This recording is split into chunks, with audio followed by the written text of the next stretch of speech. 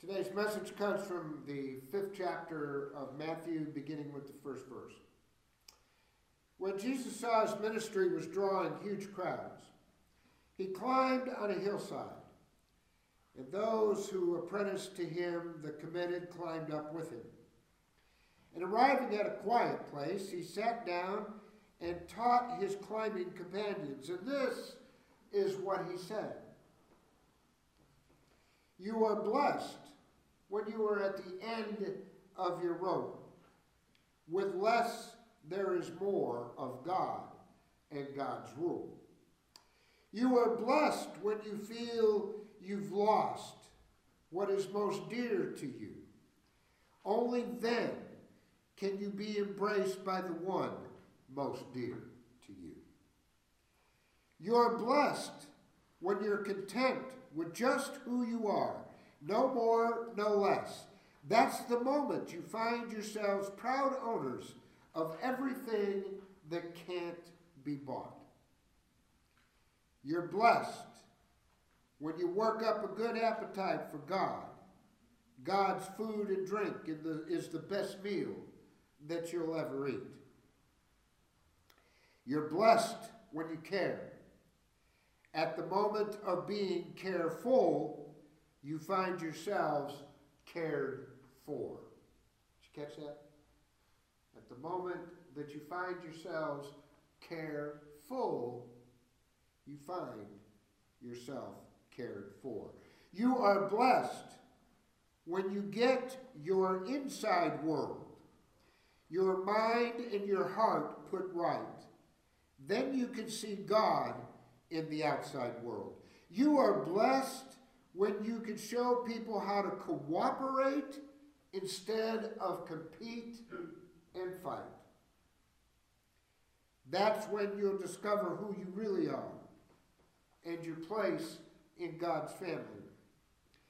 You are blessed when your commitment to God provokes persecution. The persecution drives you even deeper into God's realm. Not only that, count yourselves blessed every time people put you down or throw you out or speak lies about you to discredit me. What it means is that the truth is too close for comfort, and they are uncomfortable. What it means is that the truth is too close for comfort, and they are uncomfortable. You can be glad when it happens. Give a cheer even. For though they don't like it, I do. And all of heaven applauds. And know that you are in good company. My prophets and witnesses have always gotten into this kind of trouble. Amen. Now, you'll notice that the title of the message was The Way of God and Not the World.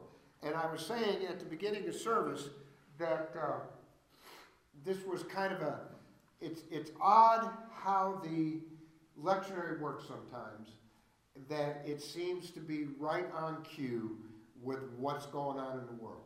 I had sat there all week when this flurry of executive orders started and all the protests started. I'm sitting there going, okay, what do I come to church? What do I say to my folks?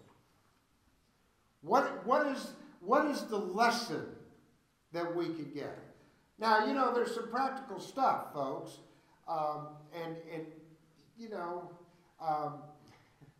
Deb is so good at reminding me that when I send out a group text, that I haven't figured out yet how to send that group text out that gives somebody the opportunity to just respond to me and not include the whole group, right?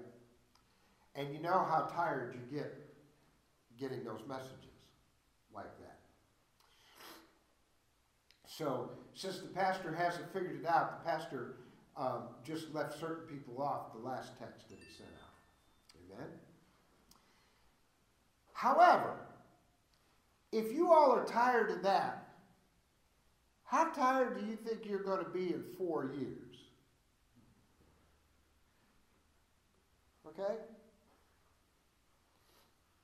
For those of you who are really worried The one thing that this country has proven over and over and over again is that time heals and corrects everything.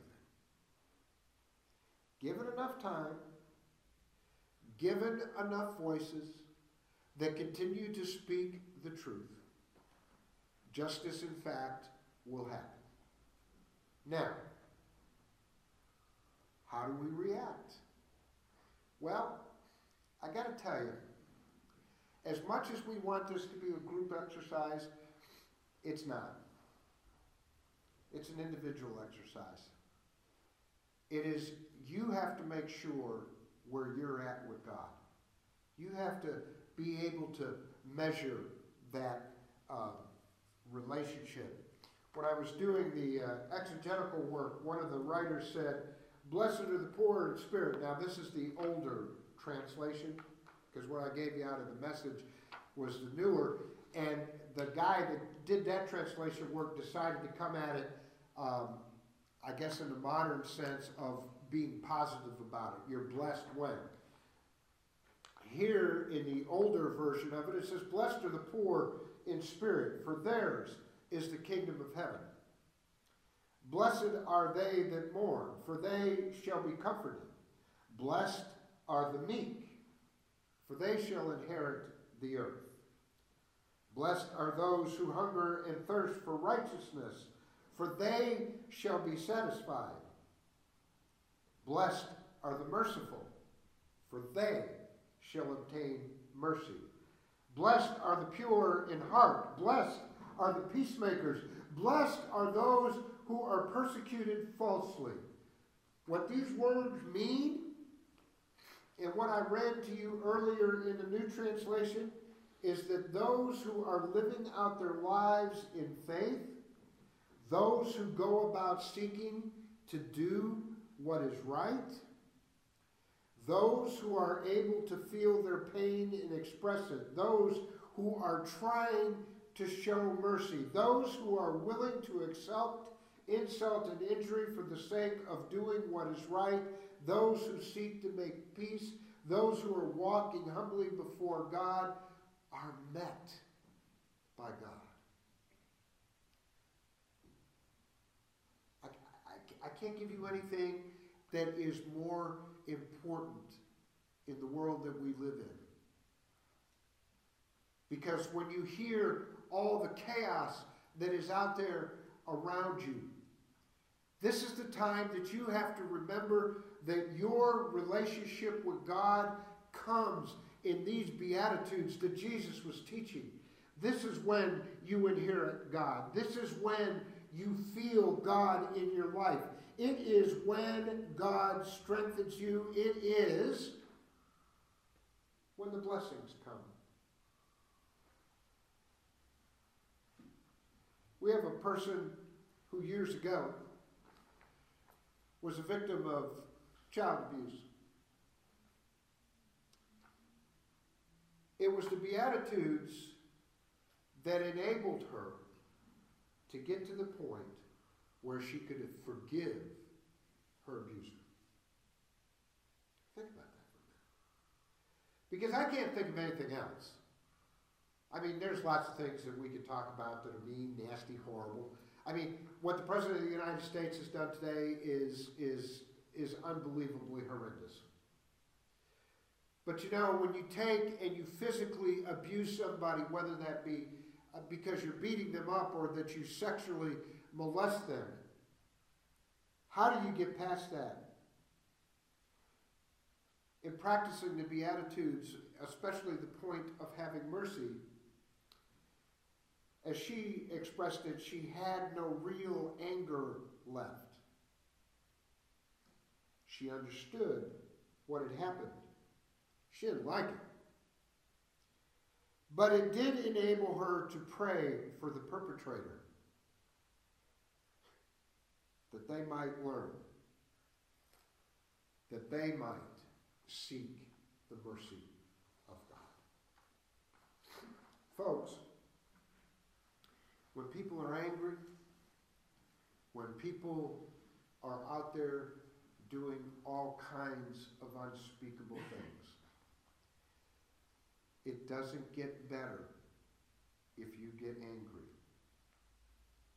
It doesn't get better if you try to treat them the way they are treating other people. That is why I titled this, that God's way is not our way. You remember when Jesus said, "Peace I have come to give you, not as the world gives, but as God gives."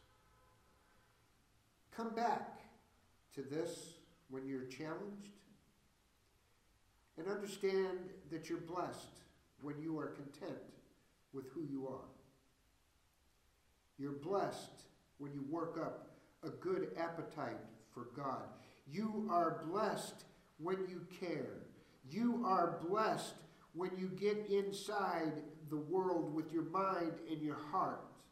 You are blessed when you can show people how to cooperate rather than fight. That's how we get through this. That's how we keep from becoming cynical and angry. It is how we understand that it is God's way